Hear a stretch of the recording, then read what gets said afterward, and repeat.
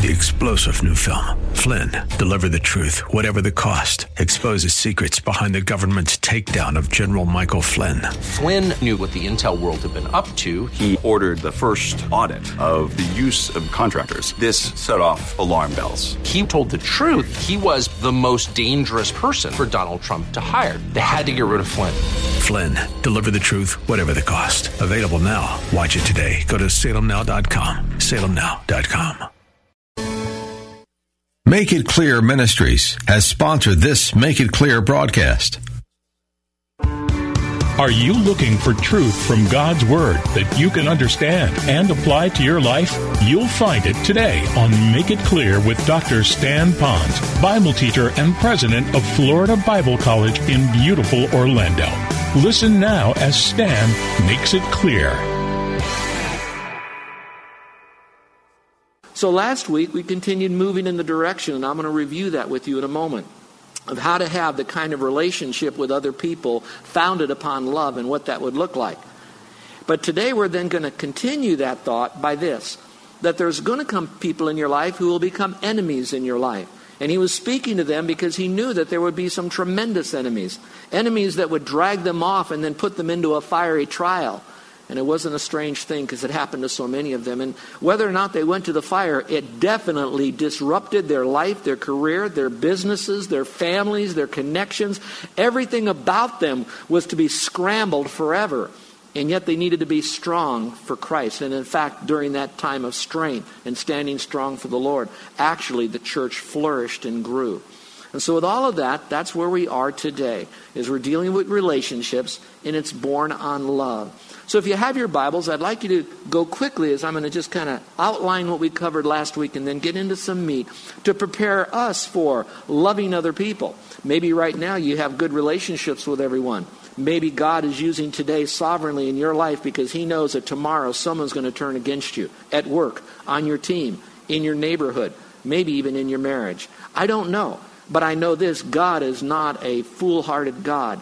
He loves you so much, and he cares for you as a person, that he wants you to be prepared. So while this is a timeless truth from years and years and years ago, I also want you to know it's bridged to the very current life that you and I live today. So get ready. God knows something that's going to come into our lives, and he wants us to respond in a proper way. So let's look at the passage, since you have it opened already, Romans chapter 12. And let's look at it. So what about this relationship with others? Well, it starts out by saying, let love be without hypocrisy, or let it be authentic. My opinion is that this is actually setting the stage almost like an umbrella over all these other truths. In other words, let love be without hypocrisy by doing these things authentically or genuinely. Which then implies that we as Christians, that sometimes the more we know of the Word and we know how to manipulate the Word, that we can actually do what I like to call sin management. In other words, on the outside, we can look pretty spiritual. We can look pretty righteous. We can look pretty holy. But inside, we're nothing but fermenting unholiness and unrighteousness, kind of a sewer going on. But we are so disciplined that we know how to orchestrate looking good in front of other people. Yet in reality, we're grieving the Holy Spirit. Sometimes we can grieve him to the point that just makes it seem like he's out of our life completely. But worse than that, it's never sustainable. And very soon, we're then seen to be the hypocrite that we don't want to be, that others call us to be. And God says, be authentic. So the issue we're talking about is love. Now park on that for a moment. Now when we love other people, it's not like I manufacture this man-made love and I read all these books out there on how to love other people. What it really is, the love of God is shed abroad in my heart, Scripture says, and then it should be shed abroad to others, and that we should love more and more, not with our love, but his love. What I urge you to do in your own time, which I think you'll find to be very fascinating, is take what you're going to get through Scripture today. And now I want you to take the life of Christ and find as many examples or teaching principles that he gave in Matthew, Mark, Luke, and John that will match what I'm teaching you right now. How did he model this? Now, why is that important? It's not just to say, oh, that truth agrees with what he did in the Gospels, therefore the Bible must be accurate. Well, that's good, that's important. But more than that is this. Since Christ lives in you as a Christian, that means he then, who already is all of this, can live it out in all these truths. So that makes everything you're learning today doable That's the beauty of this. That's the passion of this. It's all doable. And it's even more doable because it's him doing it, so he gets all the glory. You have all the power to do it, and you get all the results. Now, that doesn't mean your enemies turn into your bosom buddies, but it does mean this, that you and God will have such a sense of peace and intimacy that you can't get any other way. And that's what makes this study so exciting for me, is that this is what Jesus is. And this is what he did. And he's inside of me. So it works. And it will work. Even if it means you and I going to our own proverbial cross and crucifixion. Even when we are. So again, the first part of it is to be authentic. So it says, let love be without hypocrisy. But to know that we love without hypocrisy and authenticity, we have to understand that love also has boundaries in it. It's not a willy-nilly love. It has boundaries. I've heard about some going on a cruise. Some have been on a cruise. Some are planning for a cruise. And here's one thing I know about a cruise. In most cases, other than maybe the wheelhouse and the engine room, they tell you that whatever you pay for your cruise, you can go anywhere on that ship you want. Upper deck, lower deck, front of the boat, bow, stern, whatever. The only thing you can't do is you can't get off that boat in the middle of the ocean and survive. You've got to stay on the boat. That tells me that there's boundaries with love. That yes, God says we're to love everyone and we're to love powerfully and authentically, etc. But the boundaries of how we do it and how it's displayed is all found in Scripture. And to do that, it has to be selective. So to do that, it says to abhor that which is evil. To do that, we need to know what's right, what's wrong, what's good, what's evil. And then once we see what it is, we look at the evil and we say, I don't want to be a part of it. I don't want my eyes to be a part of this. I don't want to look upon anything that's wicked. And then secondly, I need to cling to that which is good. Now that's a choice in your life as a Christian. He gives you the power. Jesus did all of that. And that's what he wants, is for us to be selective. Then the third is, it says, love must demonstrate tender affection. In the passage it says, devoted, and that's what to do, to one another. That's who to do it with. And it says one another. So it's kind of like encompassing everything and everyone, not just certain people in our life. But we're to do it how? With brotherly love. So now that I understand what the abhorring of evil is, I'm still to love that person. If I'm to cling to what is good, I'm still to love that person who's out there. And I do it with brotherly love. So now what you want to do, take a moment now, and I'd like you to go through a catalog of people that might be in your contact manager, maybe in your phone, or people that you know in your directory. And maybe right now you have someone with whom you're struggling. A husband, a wife, a son, a daughter, a mom, a dad, a brother, or sister. Maybe it's someone that's on your ball team. Maybe it's someone that's on your works team that might be, maybe a classmate. It may be even someone in this church, heaven forbid, but it might be that case. And so now take these truths and run that through as well. You want to love them, and you want to do it with a tender compassion, tender affection. Well, then you move up and it says love must honor others. So if you say, okay, I want to brotherly love them, how do I brotherly love them? Well, the next verse says this. The next part of the verse says this. Give preference to one another in honor. It simply means honor others. That give preference means be first in line, be the leader to one another in showing honor to them. Now, in a few minutes, we're going to open up that concept of how do I honor them.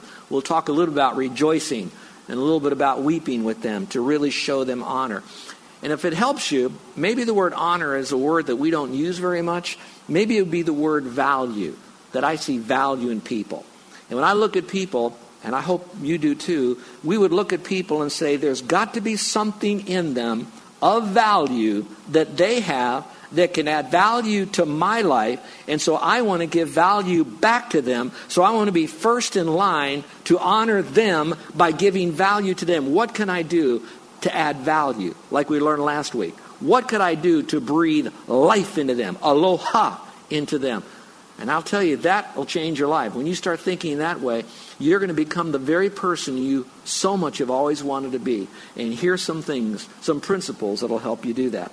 So it talks about honoring others. But then it talks about doing it with enthusiasm. It says not lagging behind in diligence. In other words, you don't pick and choose. It's not you're on one day and you're off the next day.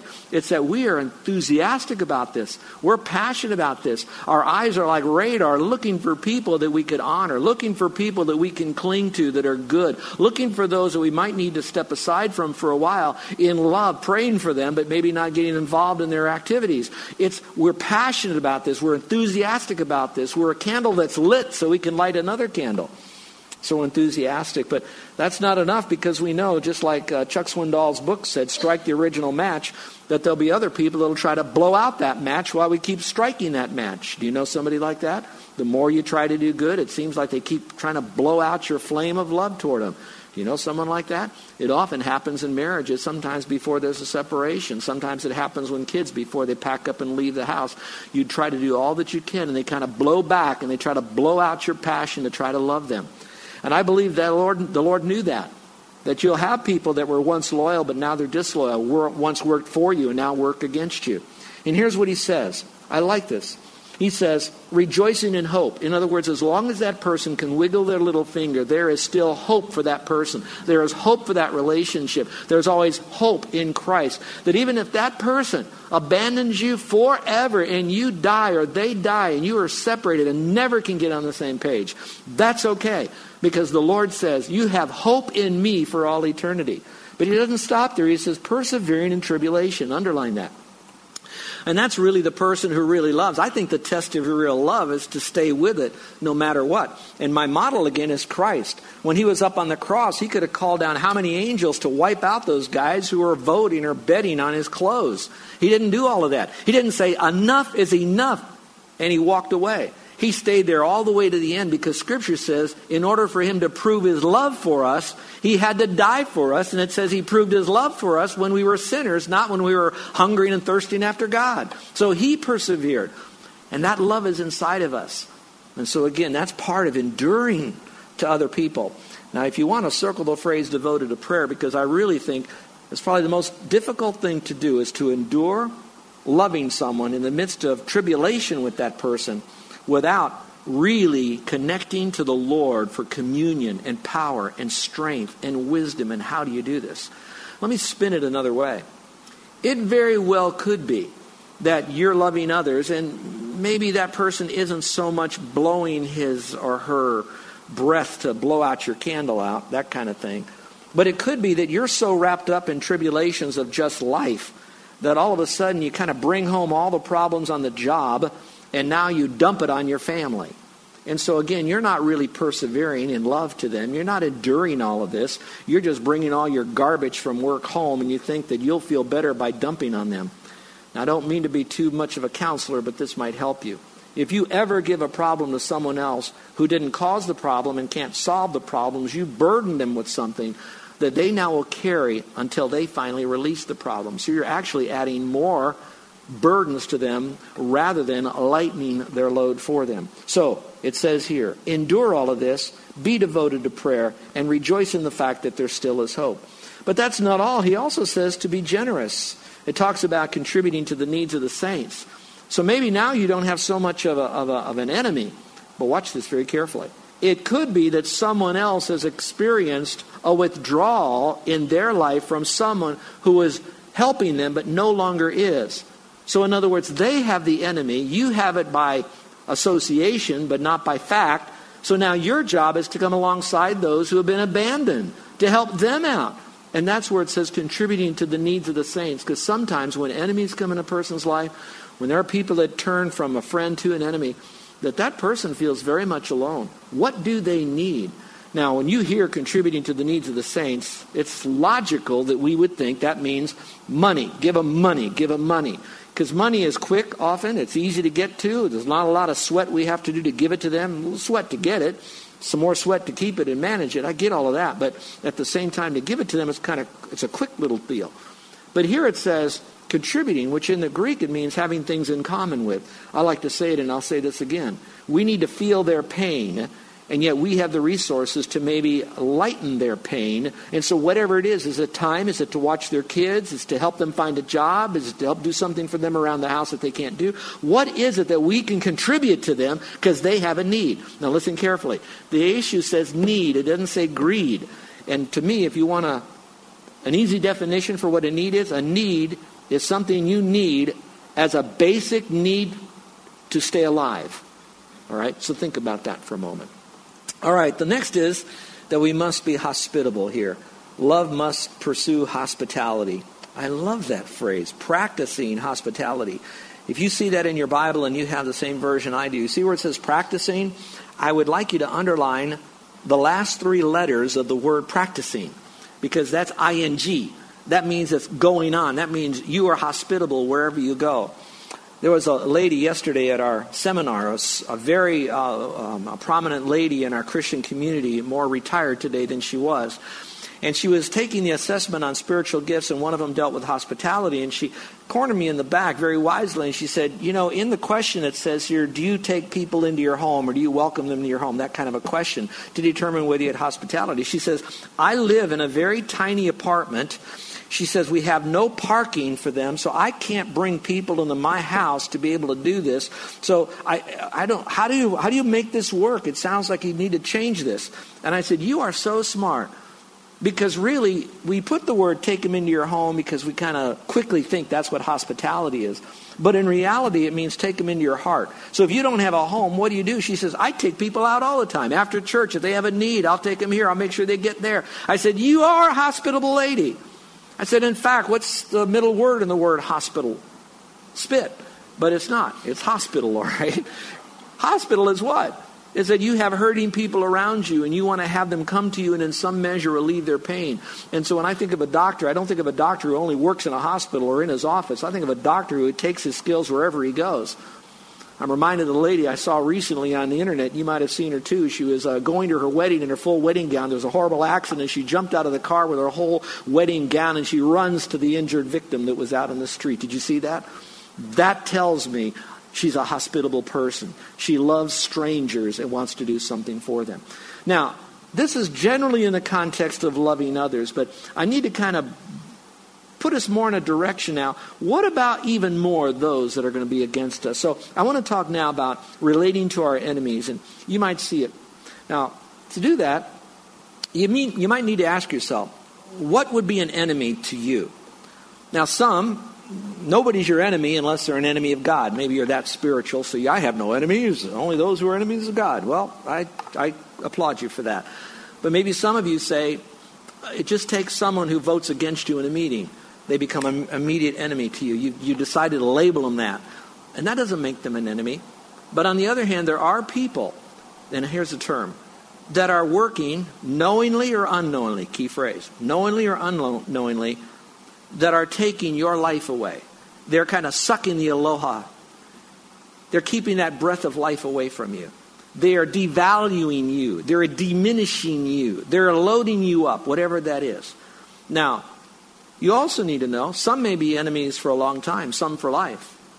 Some may be an enemy this week and maybe not next week. So I want you to know that enemies can come and go, and there's intensities of enemies.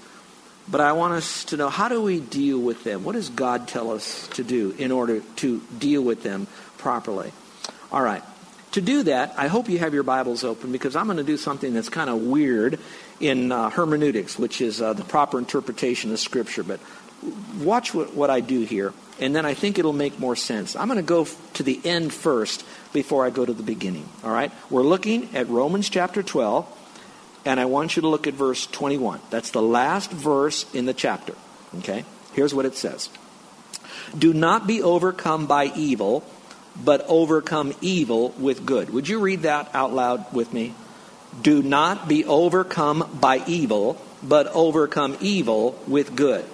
Now I want to ask a question to that verse. My question is this: how do I not let evil overcome me? How do I let good overcome me? Now with that in mind, now I'm going to go up to verse 14, which is the beginning of the paragraph of this last part of the chapter, and it's going to now explain to me, how do I overcome the evil that's around me by doing good, and how do I stop evil from overcoming me? With that now, let's go back to the little outline I provided for you, and I hope you have it. So number one is, love must be kind. Now you'll hear that and read that in 1 Corinthians 13. We get all of that.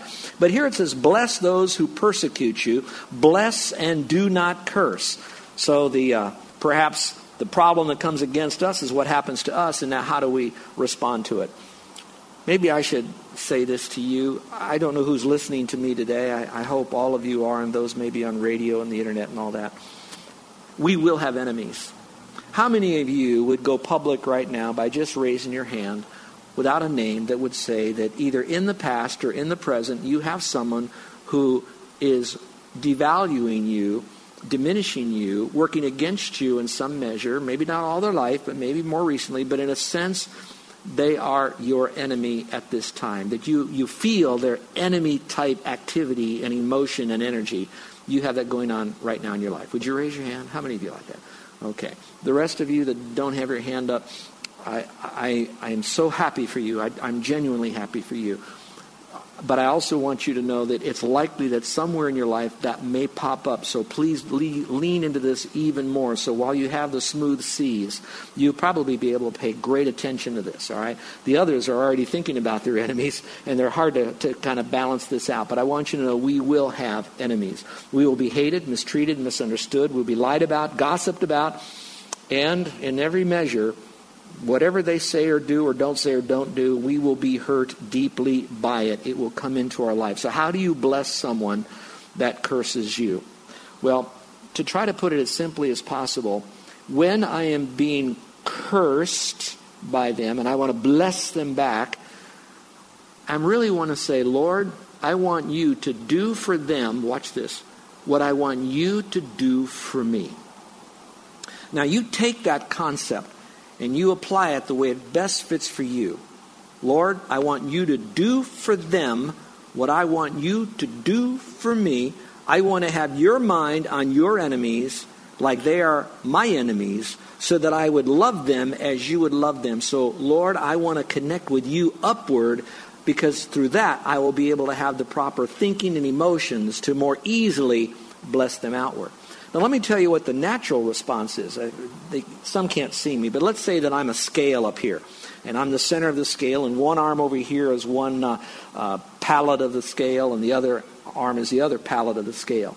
What generally happens is, if someone hurts us, okay, they hurt us, they do something that really bothers us, then we often think the best way to deal with that hurt is to curse them. Now, it could come as an actual profanity. It also could come in some measure that we want them, watch this, to feel the same pain that we're feeling from them, but they're to feel it from me or at least someone else, so they can experience the same hurt that we have. So when we hurt, we then curse.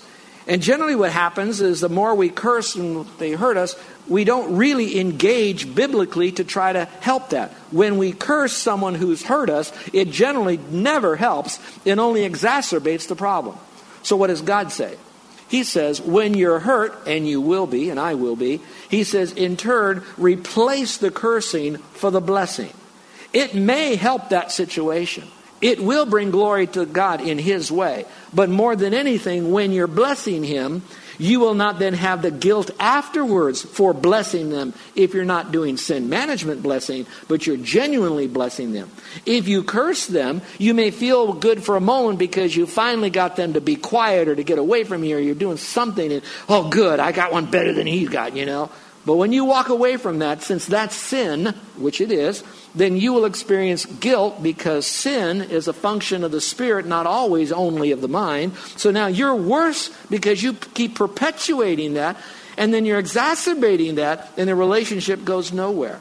So if you're hurt, that's why Scripture says we're to bless. And I hope that we'll do that. Now, if you need examples and you say, well, okay, I get that with Jesus, you know. Lord, forgive them, for they know not what they do. That's a blessing on the people that were doing all this stuff to Jesus. I get all of that, but you might say, well, that's Him. Well, that's still the best example, because that Him is He in you. Okay, but if that's not going to work for you yet, let me take you back in the Bible in your mind. There was a story about a guy who was a little cocky, I think, a little prideful, had dreams about his family, particularly his brothers, and how that he would be great, and thought he would be really great. He was also the favored son of the dad, so he got this kind of a cool-looking jacket at the time, had all these different colors on it. Kind of, when you walked by, you couldn't miss this guy, coat of many colors. This is my son, look at him, woo, you know, that kind of deal. So finally the brothers had it up to here. You know, they couldn't stand it any longer. So they concocted a way where they would take him down, they were going to kill him, put him in a big pit. And one of the brothers said, no, let's not do that. At least he didn't die. took him, and then they sold him to a caravan of cameleers that would then take to a far distant country. And so this now favored son broke the heart of the dad because he wasn't there. At the same time, he's separated from his very family, and he's in another place. And then he, at that time, was thrown into jail for something he didn't do. And all that being said, later on it all came to head. And that guy by the name of Joseph looked back over at his brothers, who were so fearful now because now Joseph could inflict revenge, could return evil to them for the evil that they did to him. He could now curse him because they hurt Joseph. And all of that, Joseph said those very profound words, and I hope you mark this down. He said this because this is the biblical way to look at it. You meant it to me for evil, brothers, but God meant it to me for good. And you know the real good is that through all of that, Joseph was raised up, and with all the wisdom that he had, he was able to preserve life for millions of people, and particularly his own family during that famine. You are listening to Make It Clear. If today's message helped you to better understand God's Word, let me encourage you to be with us next time, or go to our website, makeitclear.org, for more resources. If Stan's biblical teaching is helping you to understand God's Word more clearly and to apply it to your life each day, please remember, this ministry is listener-supported. You can become a partner with Make It Clear and take this teaching to other believers around the world by making a tax-deductible donation to Make It Clear. P.O. Box 607901, Orlando, Florida 32860. Or you may do so securely online at makeitclear.org. On behalf of Dr. Stan Ponz, Bible teacher and president of Florida Bible College, thanks for listening, and invite a friend to join you next time for Make It Clear. Where faith comes by hearing, such ministries as Stan Ponz and Make It Clear. It's a local ministry here in the Orlando area. You can find out more about the ministry all online, WTLN.com, in the program guide link located to the top left of the homepage. I'm Alan Dempsey. Hey, nice having you with us on a Friday. Yay! All ready for the weekend. Could be nicely part of it anyway. Weather-wise, for today, right now, partly cloudy. It's 80. Feels like 77. Cold front coming in, it appears on Sunday. Maybe a little rain with that, but temperatures will go down. AccuWeather coming up in just a moment at 94.9 FM and AM 950, The Word. And how would you like to see the Holy Land with your own eyes? Very places that thread the festive tapestry of the beloved stories of the Bible. Well, now you can. Experience Israel 9 days in November 2017. You'll discover Galilee, the Jordan Valley, and many other biblically historical sites. Experience Israel in 2017. You can find out more about it all online, WTLN.com. That's WTLN.com. In Touch, Dr. Charles Stanley is next on 94.9 FM and AM 950, The Word, where faith comes by hearing.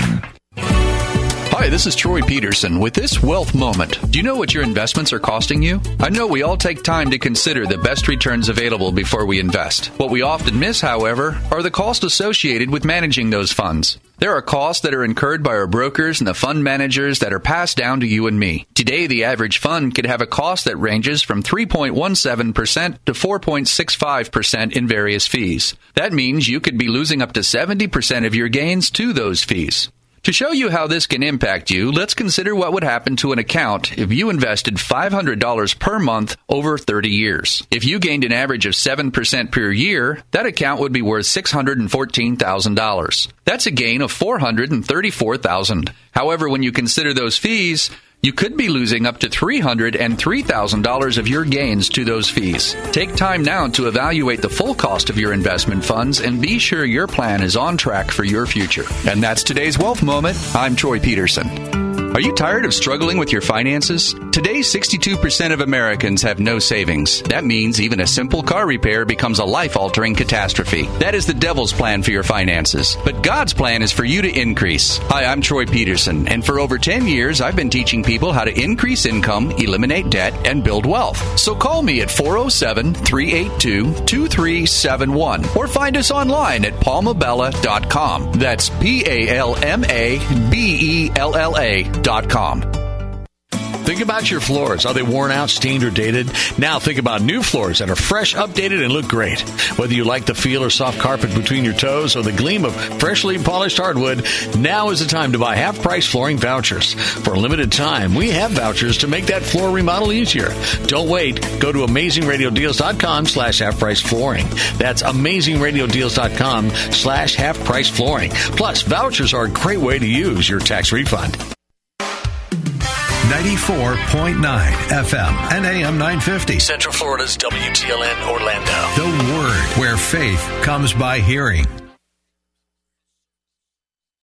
3-star General Michael J. Flynn, head of the Pentagon Intelligence Agency, knew all the government's dirty secrets. He was one of the most respected generals in the military. Flynn knew what the intel world had been up to. He understood its funding. He ordered the first audit of the use of contractors. This set off alarm bells. The explosive new documentary, Flynn, Deliver the Truth, Whatever the Cost, uncovers the facts behind this scandal. Flynn told the truth. He was the most dangerous person for Donald Trump to hire. I find out the worst enemy that I'm going to face in my life is right here in America. They took my assessment and they wanted me to change it. And I was like, I'm not changing it. They had to get rid of Flynn. With in-depth interviews, archival footage, and never-before-seen personal records of the man behind the headlines. I just felt like I was drowning. Flynn, Deliver the Truth, Whatever the Cost. Available now. Watch it today. Go to salemnow.com. salemnow.com.